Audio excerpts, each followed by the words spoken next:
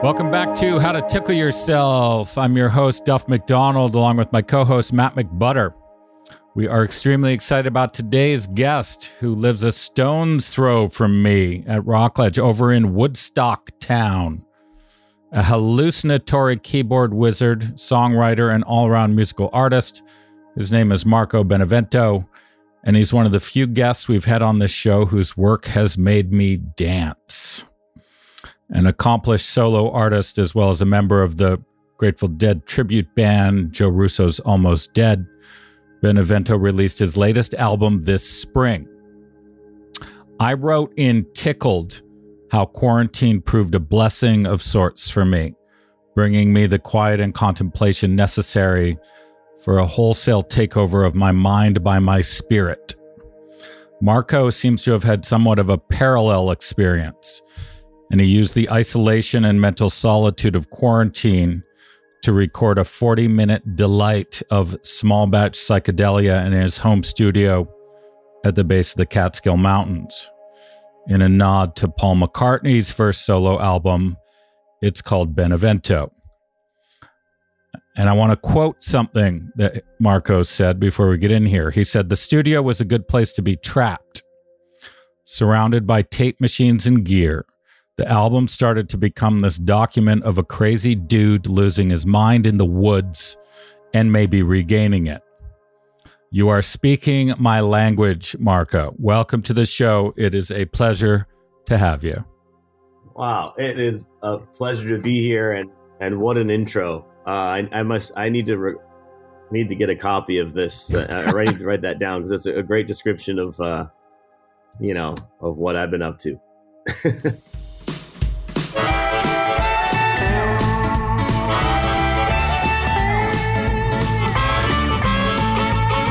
At the present moment, traveling town to town, the mystery of the motion, right here, right now, right here, right now, whoa, right here, right now.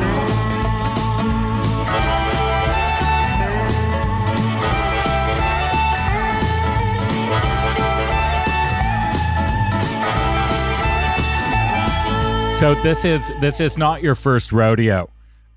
This album, you've been playing in and around New York for 20 plus years. You have several albums under your belt, and I've been immersed in them over the last several weeks in preparation for this interview. And what I would say about Benevento is it strikes me as the closest to a dance rock album as you've made. It's joyful. My wife and I were actually driving back from the city like 3 nights ago, and it was pouring rain. It was one of those crazy drives where you're sort of gripping the steering wheel in the dark, and you had us dancing in our seats. It is a fun album. Thank you for making it. Tell us what was going on. What happened? How'd it come to be? I'm glad you feel that way, and that it is a dancey, uplifting record. Of course, being that I made it during the time of a relatively dark period for a lot of people in the world and in general. But we just got back from a West Coast tour, and we played a lot of those new songs, and they fit right into the set like so easily, and it was like, seeing people dance to all these new songs, I was like, right, these are dance songs. And, as I look back at it, they are uplifting. And I'm glad it turned out that way, because it could have been a lot more dark. And, what I'm noticing is that this sort of first batch of this, for this record for Benevento, because I'm planning on doing a Benevento 2, kind of like a quick follow-up, because I have so much music that I made during that time period.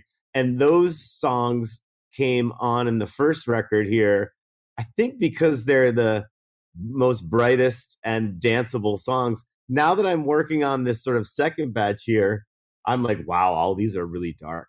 And I'm thinking, I was like, well, this is going to be so different. Like, what do I do with these songs? So I'm sitting, because the sort of A batch was the basically the ones that I released, and yeah, they are uplifting and dancey, and I chose to put those out first because that's what I'm drawn to, and that's what our live show is all about as well. It's about dancing and having a good time, and kind of simple song forms, not too crazy stuff for a whole night of music and dance. And now that I'm listening to all this stuff, I'm like, wow, this is going to be. There are some other dancey ones in there, but it's interesting to listen to them right now because I'm in this sort of ending of the demo phase with this second batch, and they are different. They are slightly darker, but so like I wrote a book, and I mentioned it in there briefly, called Tickled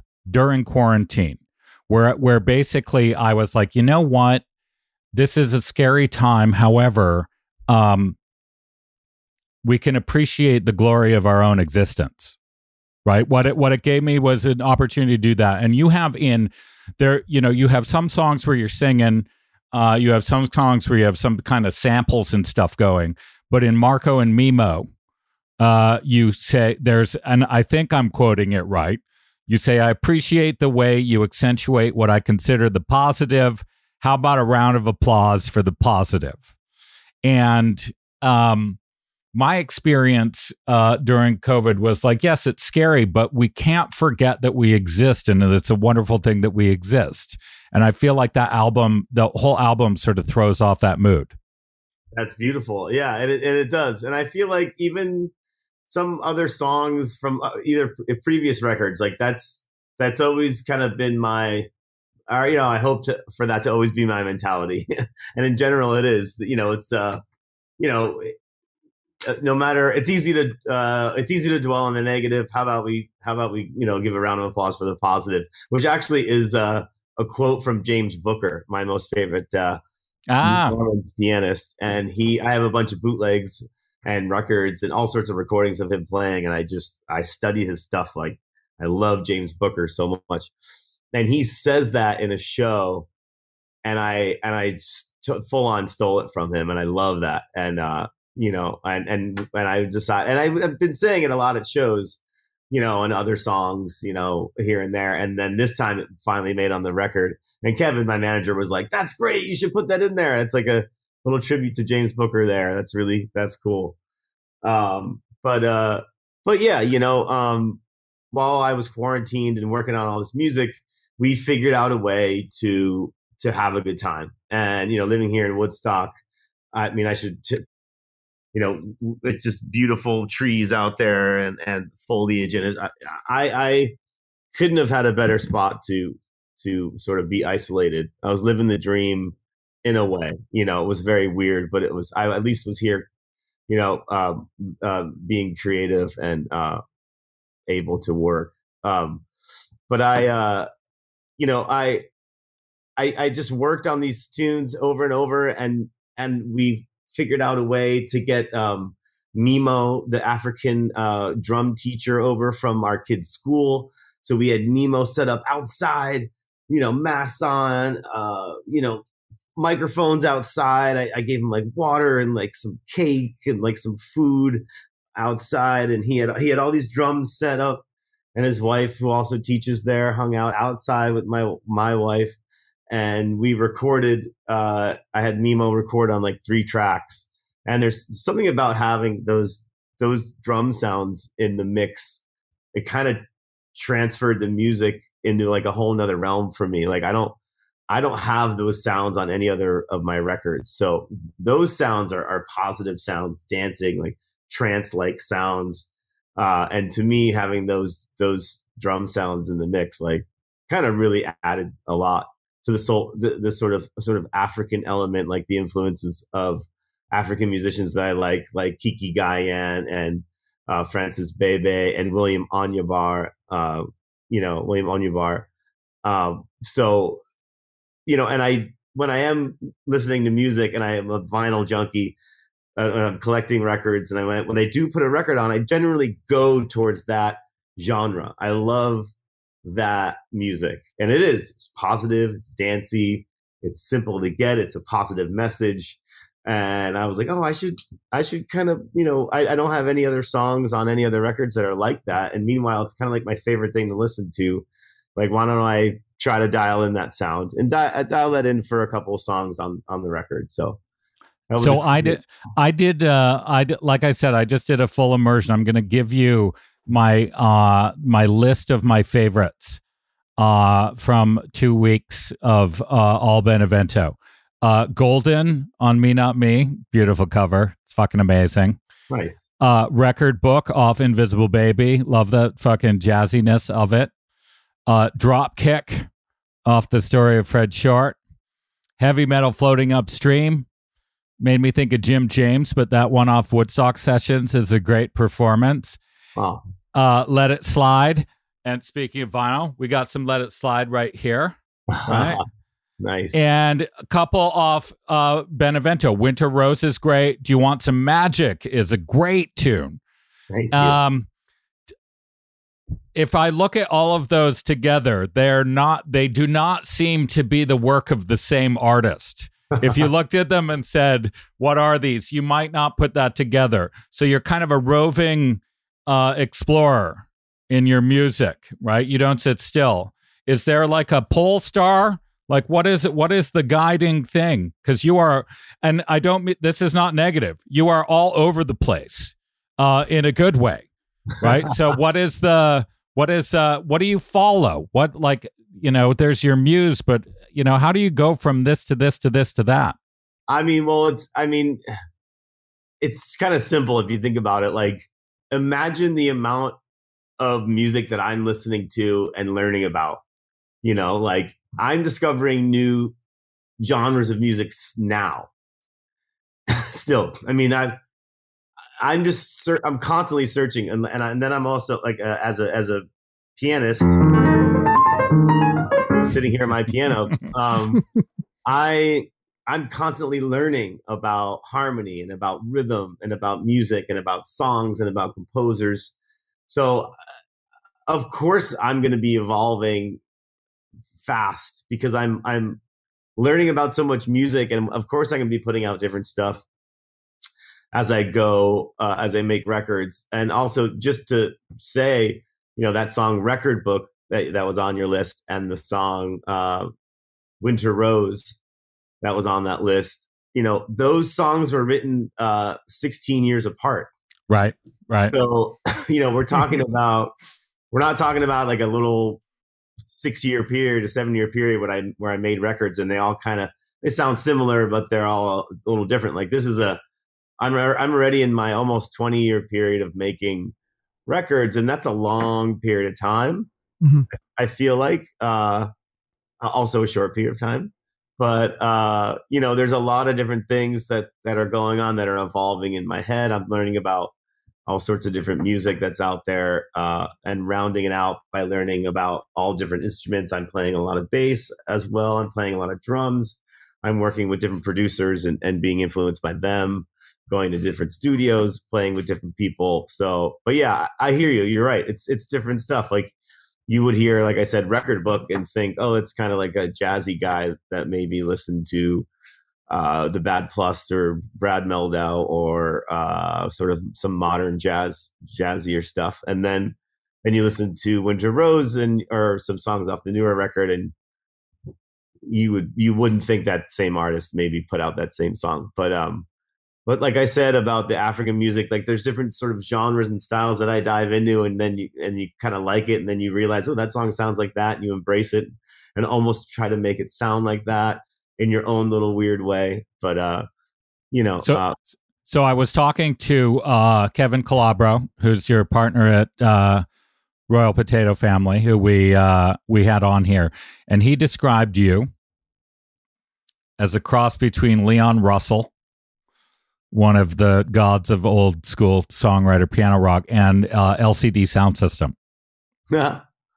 I went to the opening of the Bob Dylan Center in Tulsa in May and visited Church Studios. Have you ever been there? No, that's cool though. That's awesome. Oh my God, it's a shrine for it. You will be on your knees at the door there. It's a shrine to both Leon Russell, but also music recording. It's a badass studio.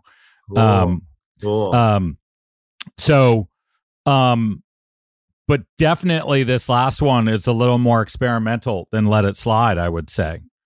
Yeah. Actually, sorry to interrupt you, but just to say that a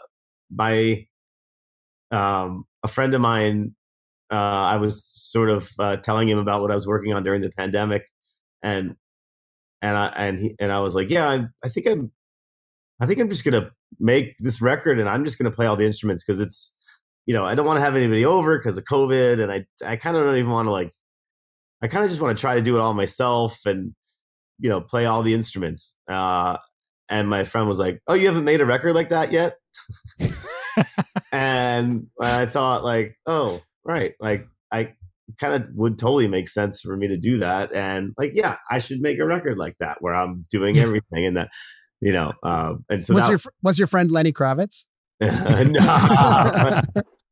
Oh God, I love no Lenny way. Kravitz. I know those records are amazing. And he did all that here too, actually, in Woodstock. Yeah, a lot of those. I think that video was shot here too, right?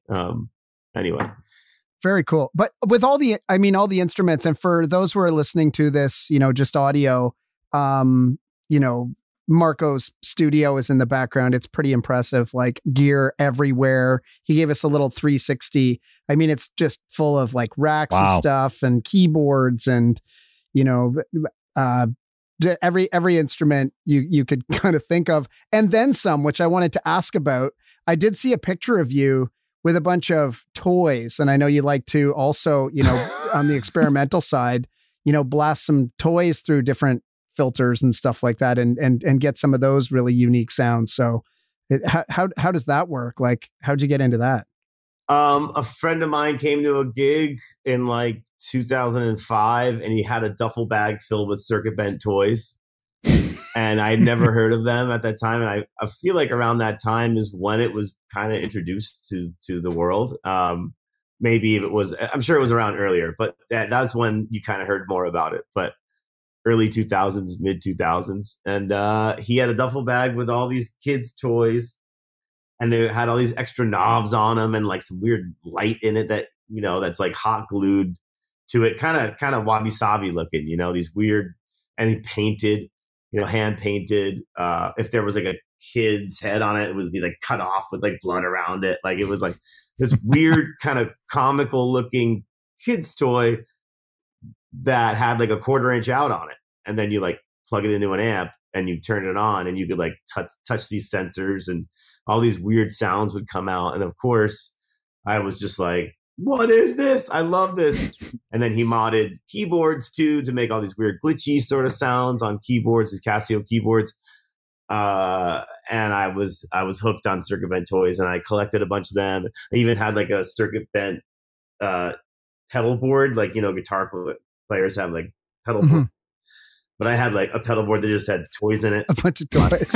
That's cool. And I had them all going into a mixer and just one out, and I had a circuit bent toy station, and used that a lot, and would use those sounds for intros or outros, just weird little. It's definitely captivating in a live situation too, where you have this sort of glowing alarm clock with eyeballs on it and sensor knobs that you could touch, and it makes these weird sounds, and then you play piano with it, and it sounds dreamy and movie score-esque.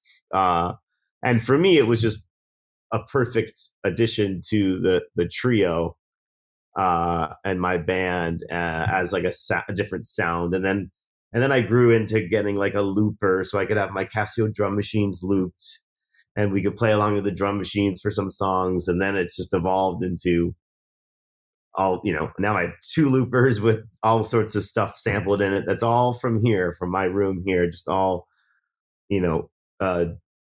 Roland drum machine sounds, Casio drum machine sounds, Mellotron loops, and all sorts of things. So the toys, the circuit bent toys, sort of started the sort of soundscape element of our music. So how was that tour? You just got off a West Coast tour. What's the post-COVID crowd scene like? People back out again? It's weird for sure. Lots of bands are seeing like less people come to their shows than previous years. Especially in the realm that I'm in, which is like we play for like 200 to 500 people like a night, which is kind of small compared to bigger bands. But I feel like in this world of smaller bands, I don't know, the crowds were a little, it was a little hesitant. All that being said, like we had 2 sold out shows in Portland, Oregon, and like an amazing almost sold out show in San Francisco. But like in general, it seemed like a little different. Yeah, absolutely. It's like a different world out there for sure. But it felt great to be out there, and I knew it was going to be a little weird. But it was awesome, and we had a great time, and we were just so happy to play. I mean, I haven't done a 2-week tour since 2019. Wow. So, right before, 2020, right before the pandemic, we did like a little run down south, almost 2 weeks. So you play Levon's Barn in Woodstock a lot.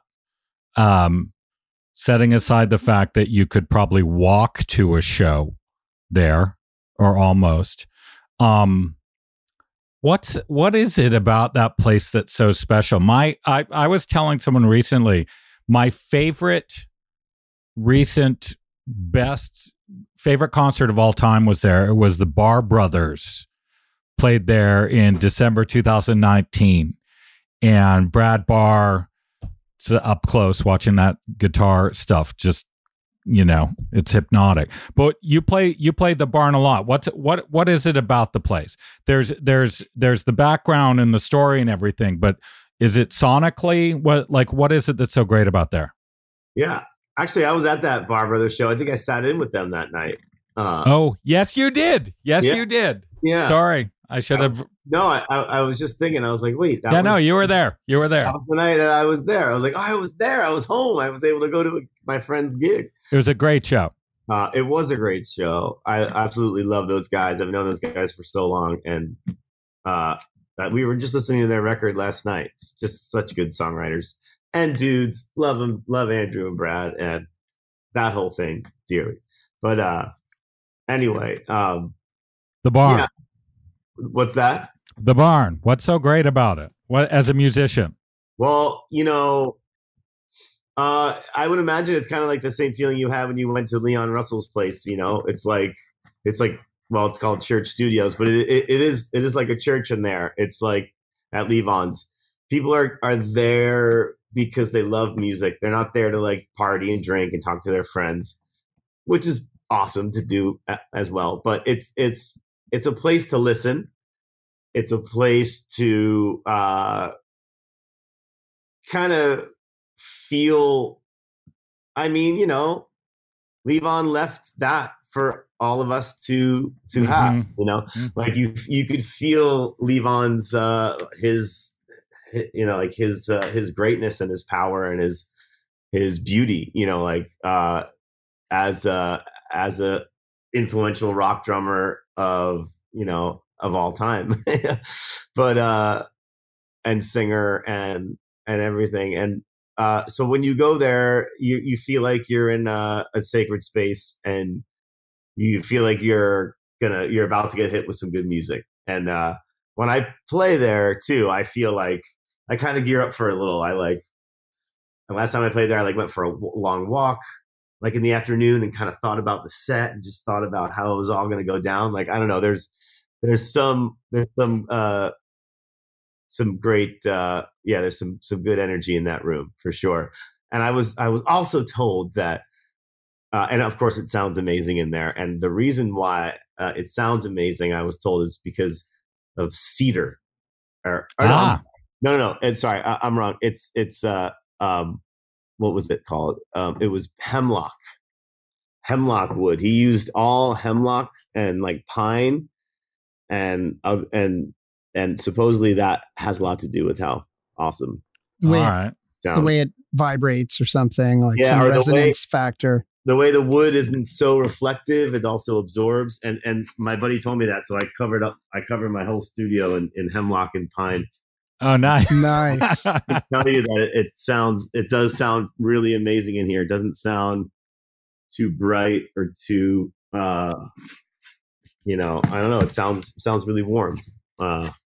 So all that being said about the barn, I would also say that Amy Helm, Levon's daughter, is killing it and really like getting some great bands to come through there. And there's like new people working there, and they're also getting a bunch of different bands to play there. So it's kind of having a bit of a revival of sorts. So shifting gears slightly here, we have a mutual friend, and in fact, we were at a dinner party together, you and I, a couple of years ago, Peter Barrett's house. Oh, yeah. And he's an insane cook. And you are also a cook. What's your best dish? What do you make? Oh, I love cooking. Man, I make so many different things. I guess if a bunch of my friends were here, they would say eggs Benny, which is a signature dish. And it's a breakfast. It's a late breakfast sort of dish. And it's like a tomatoey stew, with garlic, onions, and then there's spinach in there. And it's kind of a spicy little tomatoey stew to go with your eggs. And then you make daddy style toast with it, coined by my kids, which is basically, pan fried thick sliced toast in a cast iron pan, just olive oil and salt. And you just fry it so it's golden. And you cut that up so you could dip the bread in this sort of tomatoey. It's almost like a vinegary kind of tomatoey stew, thick stew with spinach. So, of course, it goes well with mimosas in the morning. And you could dip the bread in the stew and put the little egg on it. Could be a little like over medium egg, and that's what I would say is my big one right there, eggs Benny. All right. Another one, tennis. On the cover of Let It Slide, it is a tennis court. There's a shot. You're a tennis player. You're an avid tennis player. I just picked up pickleball. Can we be friends? Are you hating on the pickleballers, or are they okay? No, I played pickleball for the first time about a year ago in the winter down in Florida because my parents do that sort of thing. And I was like, all right, let's do this. And I had a good time. It was fun. But, tennis, I friggin' love playing tennis. I played a lot of tennis yesterday and feeling it today. And one of my last ones for you is we had Pete Shapiro on here a month or so ago when his book came out. And I have seen you at the Capitol and also at Brooklyn Bowl on more than one occasion. He seems to me he's one of the greatest gifts to a musician of your type, persuasion, that he's fostered an environment for you guys to play what you do. Tell us about Pete. What's Pete like? He is a whirlwind of energy and excitement, and he is hilarious, and he's on it, and he loves music, and he just wants to make sure music gets out there and cool music venues exist, and he wants to make sure people could be all cool listening to music together, and that's really where it comes from. Just a very grassroots, we started the Wetlands, so it's like he's started from basically having a little club to now having clubs all over the country, and he's got good taste, and he knows a lot of cool musicians that just want to play and do gigs and do shows and have followings. And of course there's that whole element of the Grateful Dead and of all the whole jam scene. So those that whole scene, they're just dedicated to going out to see music like that every night. And if you get people that could get together and play some Dead or do whatever, play their own thing or whatever, but like he's like enhancing our scene. He's also taking our scene to another level, kind of just as much as we are musically, and and just being the musicians providing the music. He's the one that's like providing the festivals and the venues for us to like go to and be treated nicely, and and there's like going to be a crowd there because you're tapped into that market. It's like a giant mailing list of fans. I love the Cap as an audience member. Like I was there at the Dylan show when he reopened it, and I've seen a billion shows there. Is it but I've never been on stage. Is that a special venue sound wise or whatever to play in? Oh yeah, absolutely. It's funny. You kind of forget it.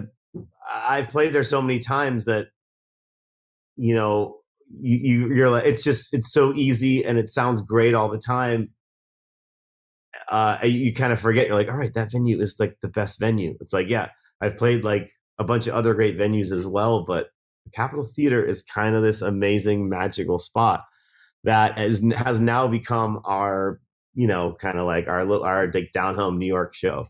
Like, even though it's as majestic and like beautiful and big as it is, it's still like our, like, it's weird. I even said that to Pete. I was like, man, it's weird. Like, because, Pete owns the Brooklyn Bowls, and we've played all the Brooklyn Bowls all over the place. And we play Brooklyn Bowl, and you look out and you can see everyone's face, basically, if you really, I like looking out at everybody when I'm playing. So you can kind of make eye contact with most everybody in that spot. And at the Capitol Theater, which is maybe 3 times the size or more of Brooklyn Bowl, I'm not really sure what it is, but it's a lot bigger. You could still sort of make eye contact with everybody. I was like, Pete, like, this room is so big, but I still feel like it's kind of like our like Brooklyn Bowl in a way. And I'm like, he's like, yeah, you can kind of see everybody. I'm like, yeah, like the floor kind of slants up in this perfect way, and you can kind of see everybody all the way in the balconies. And like, I could see where like my wife is, my dad's over there, and I see my friends over there. My friend from high school's down there. They probably don't even know that I'm like seeing them all, but yeah, there's something about that venue that is also, like it's like homey, even though it's big.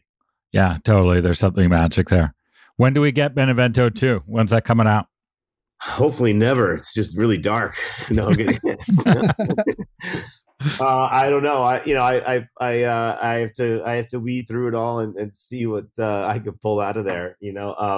I bet in a year, I don't know, with the timing of everything and how long things take to get mixed and mastered, and then the record vinyl takes a long time to get pressed. I would hope that maybe in a year or maybe less. We'll see. But all that being said, it's like I was thinking about this last night. I do like going back and kind of working on the tunes that I was working on 2 years ago. But then there's also like a whole new batch of just new stuff that I also am working on. So it's like, do I go backwards? Do I go forwards? What am I doing here? I got lots of song ideas on the table, and it's kind of pulling me in different directions where sometimes I feel like I'm going backwards by working on old stuff, which is not correct. I shouldn't feel that way. And then I want to move forward and finish the stuff that I'm working on, or just record something that I'm inspired by today versus something that I was inspired by 2 or 3 years ago that I'm kind of just trying to finish. So anyway, that's just I'm just telling you my thought process. Speaking of going forward, people, I just saw yesterday, Marco has 2 shows coming at Levon's Barn that aren't even on sale yet in January, right? January? Yep. And you can catch him on, what's your website? Or is Royal Potato Family's the label? That's where we can see all your concerts? Yep. And you can just go to my website, marcobenevento.com. All right. Check that out. And check out Benevento. It's a delightful album. It's a happy album that came out in a time of stress for a lot of people. But to me, it's basically, it's got joy at the core of it. So, oh yeah, love the album. Thank you for doing it. Thanks.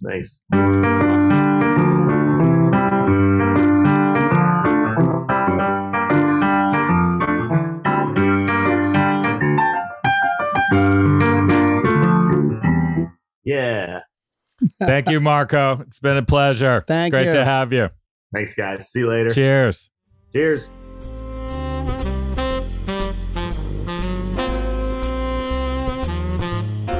Okay, so that was fascinating. A look inside the mind of a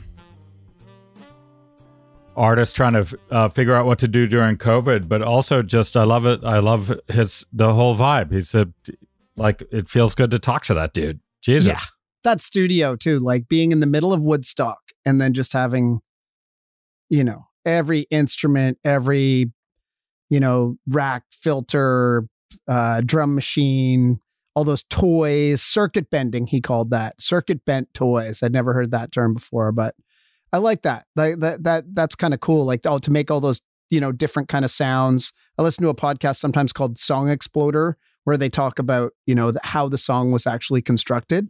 Mm-hmm. So it's cool sometimes to get those little insights into the different sounds. It's like, I took this, little kid's Casio keyboard and I, and it's like I, use the output into this,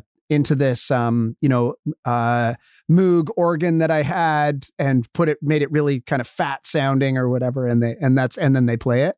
I kind of felt there was a bit of that vibe. His studio, if you're listening to this, you should check out the YouTube version of this interview because that studio is kind of mind-blowing. It's yeah. It looks like a really warm place and looks like a happy place to make music.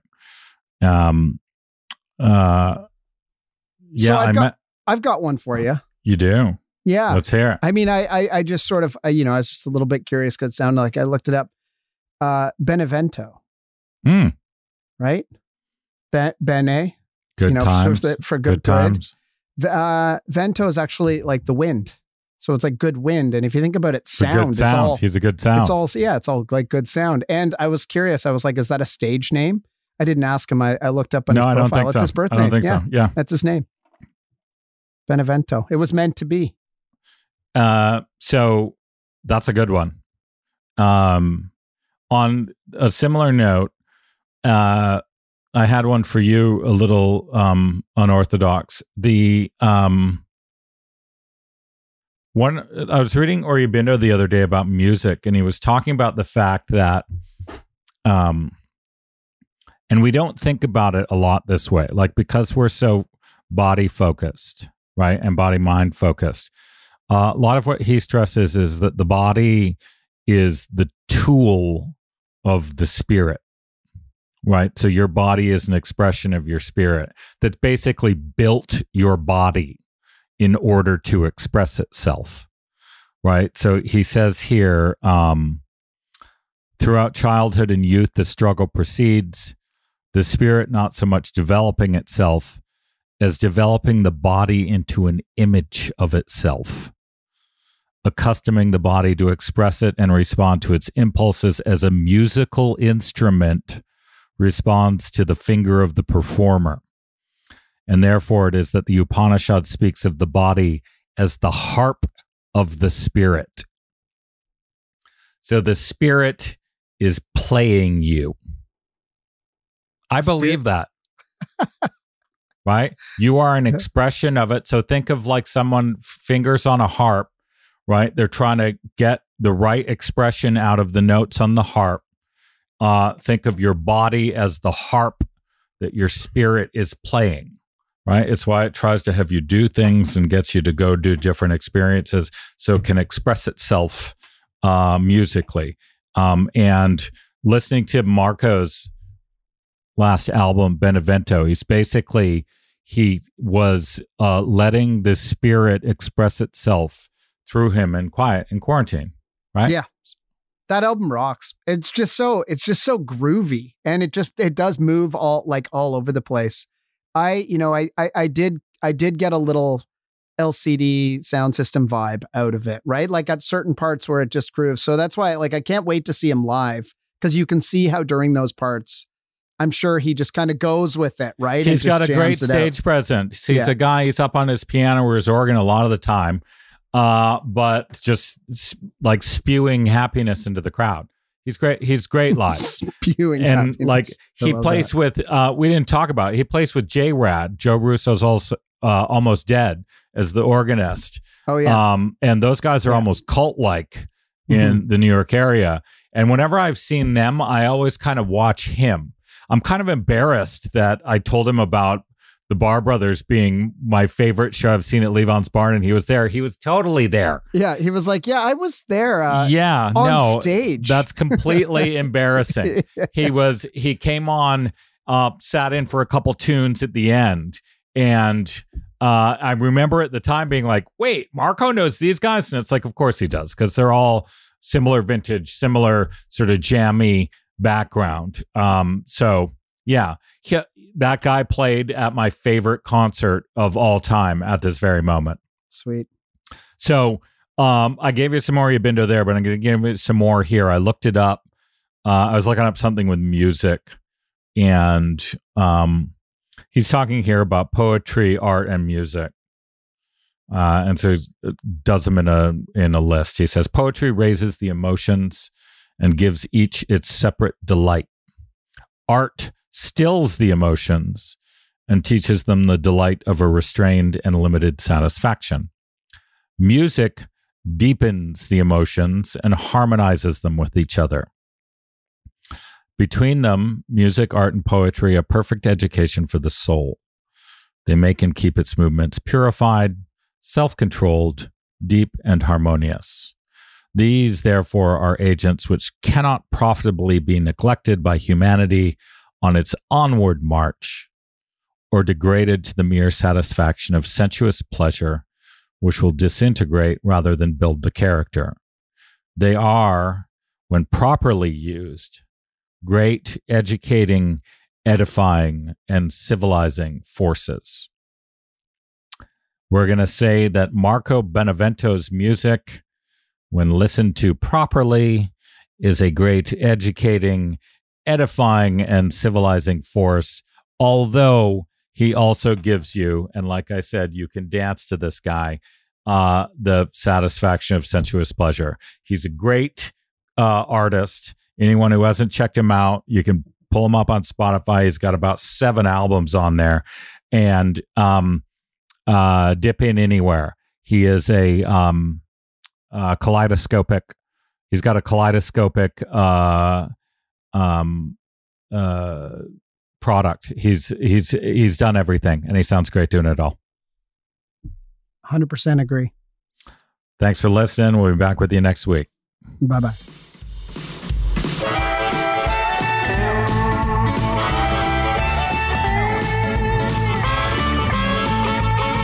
At the present moment, traveling town to town, the mystery of the motion, right here, right now, right here, right now, whoa, right here, right now.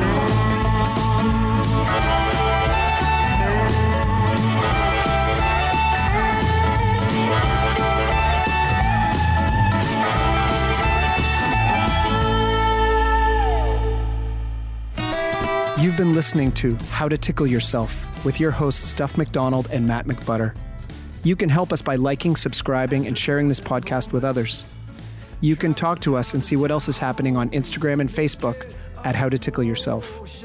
This program was recorded in Studio B of the historic Rockledge Recording Studio and the Tunnel Under Arundel. Right Here, Right Now, our original 16-part theme music was written and recorded by the legendary Paul Reddick and Kyle Ferguson of the Sidemen, with the brilliant Steve Mariner on bass and drums and in the mixing room. The podcast is produced and distributed by Storic Media. Our editor is Andrew Steiner. Our coordinator is Samantha Abramovitz. Our producers are Kristen Verbitsky and Chuck LaBella. For more information, visit storicmedia.com. That's STORIC media.com. My love, my dear.